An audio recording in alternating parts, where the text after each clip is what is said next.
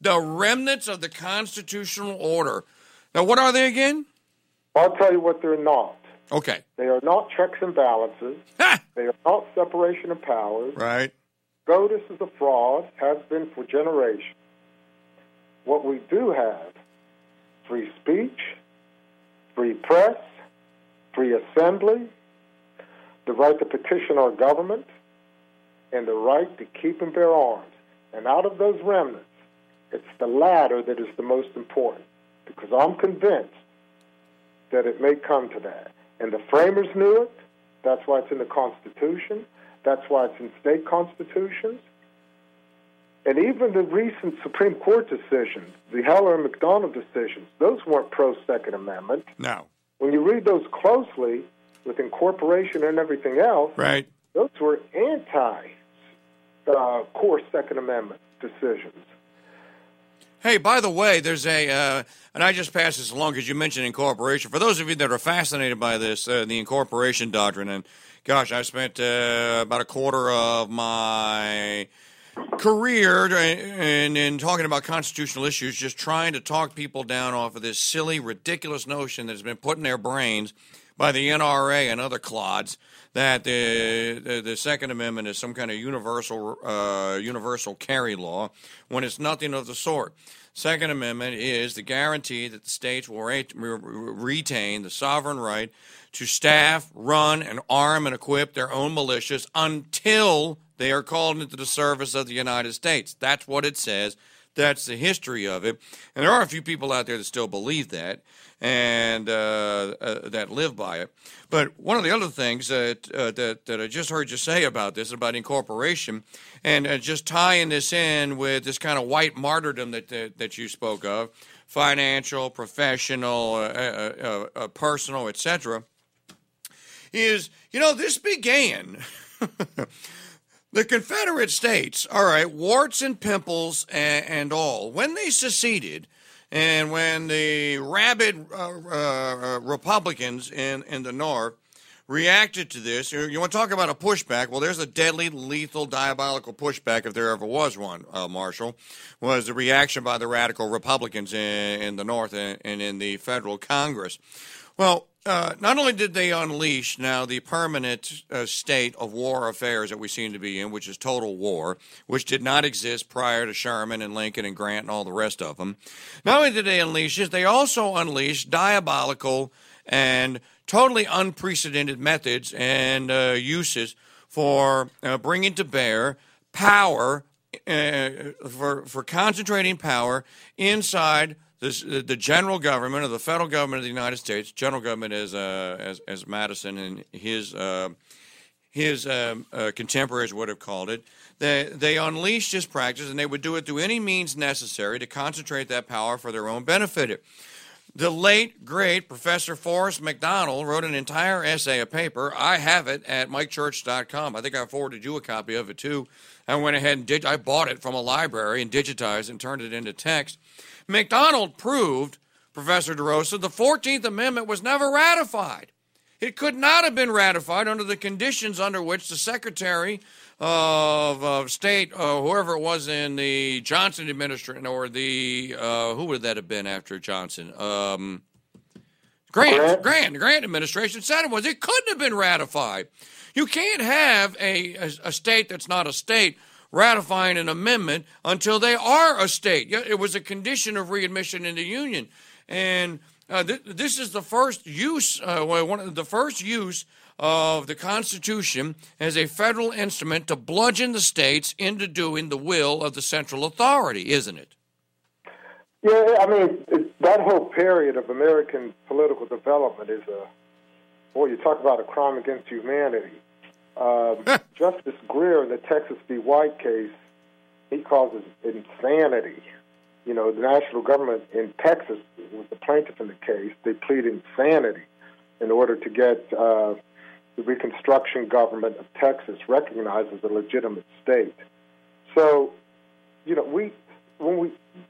Mike, I've come to the conclusion after spending many years studying the Confederacy and such, that we cannot discuss this with those people on the other side in good faith. No, They can't. listen to. They ignore facts. That's right. They're not interested in the truth. That's right. They want power. That's right. And the only way to check power is with power. And I tell my students, I teach political science, as I mentioned, the essence of politics is power, and the essence of power is violence. And that American, what we call the American Civil War, which was really the war of northern aggression against an independent Confederacy, was just politics by other means, and that was violence. It almost sounds as though what you're saying right now, especially if we appeal out to those that are willing to fight for liberty, I would call religious liberty, the principal liberty that you should fight for in the first instance here. It almost sounds like we're being called in this day and age here, and I really do think that it just is coming to a culmination. That what Professor DeRosa is telling us, it almost sounds like we're being called to join the Sixth Crusade, and that Washington is Jerusalem, or whatever city was where the Mohammedans were gathered that the crusade was fought against. In the first one, of course, it was Jerusalem. But it almost sounds like it's the Christian and Catholic people of the South and the West and the Midwest and a few parts of the Northeast, like New Hampshire and Vermont, are being called into a holy crusade that's going to be waged against the power elite that have occupied that, as Patrick Henry said, your 10 miles square with all the fine ornaments of human life taken from the states. That it almost sounds crusade-like. It really does. With this major difference, Mike. Okay. My area of specialization is the war from 1861 to 1865. Okay. And the Southerners had the clergy on their side. They anticipated America becoming an atheistic nation within a few generations. This was a religious war as well as a political war. I mean, when you read those sermons from those Southern ministers and clergy, right, they make it quite clear that Christendom is at stake. The difference is this. As a Catholic, and I follow these things the best I can, we have no leadership in the Catholic Church. I don't trust the Pope. Amen. I don't trust my bishop. Amen. And the priests, for the most part, are morons.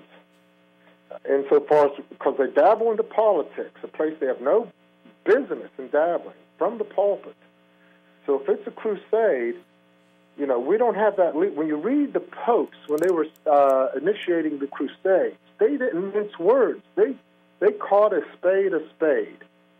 I see the church, especially the Bishop of Rome, not as a religious leader, but as a political opponent. So these are dark times, in my humble opinion. No, you're right. And we need the clergy, those that are still true to the faith, priests, and I don't know many bishops, but I do know some priests I talk to priests, Mike.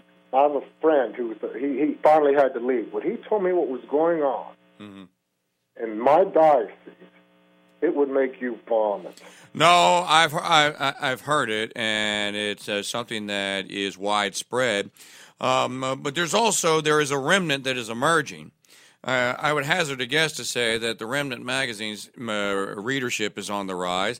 I can't tell you how many people have told me they found this show as a result of the story that Christopher Ferrara published in the Latin Mass magazine, which apparently we need to have a regular ad installed into it to make sure that traditionalists and those that love the extraordinary form of the Mass and get the magazine can find out about this.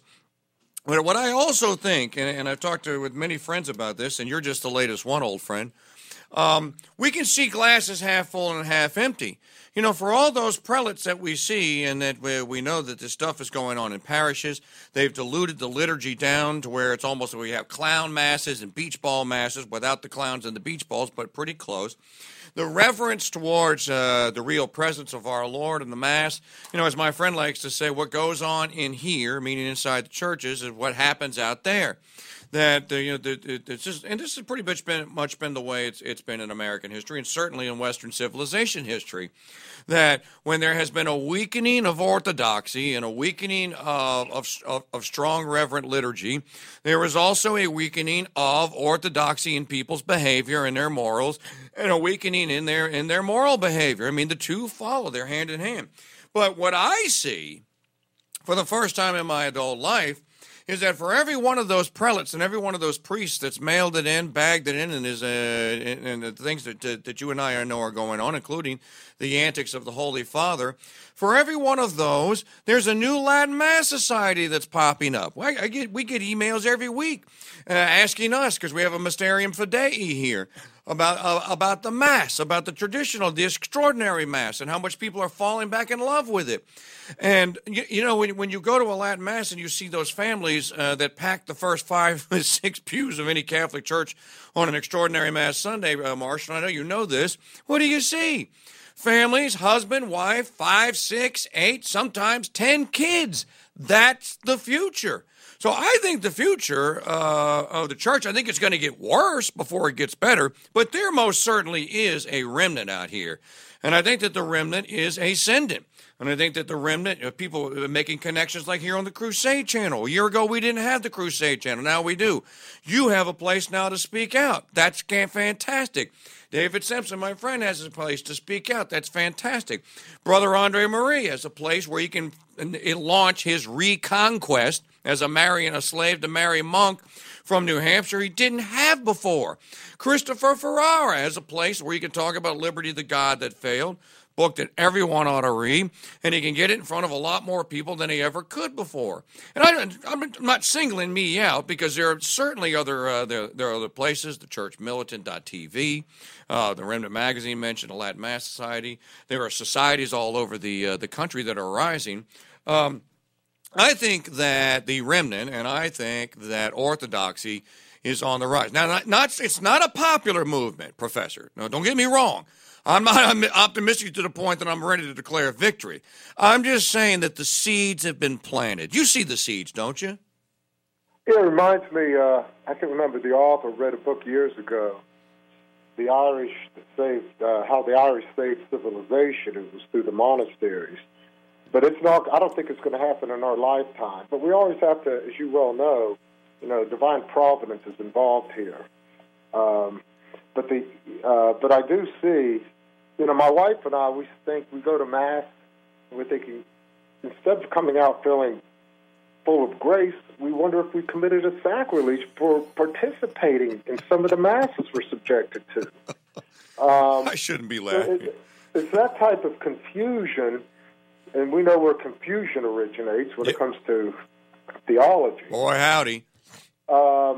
That's really troubling. And, we have 4 kids, and we're trying to raise them based upon how we were raised and the importance of the Mass and the sacraments and everything. But when we're getting the Pope saying one thing, and we're trying to teach they're adults now, our children something else, and it comes time for them to make a decision during temptation or some type of personal crisis. Are they going to default to the Pope or to Mom and Dad? Well, it's that type of battle that we're engaged in. And, going back to the Bishop of Rome, this thing with climate change is much more important. People shouldn't lose light or sight of what's happening here. This is that type of political development that is just sucking the life out of local communities, out of self-government, and putting power where it needs not to be and should not be. And that's in these global bureaucracies, these leaders, these ruling castes. So, it's my wife and I say, well, we always had the church to fall back on during these troubling times. But now we've lost our country and we're losing our church. And that's why these are very interesting times. It's a very, exciting time to be alive, because this is where the rubber hits the road. That's right. You're either going to stand for principles and have the courage of your convictions, i.e., don't crawl under a rock and wait for the storm to pass, or you're not going to do it. No, don't crawl. Don't crawl under the rock. This is where men with chest, in Lewis's words, need to be found and need to organize and need to be prepared.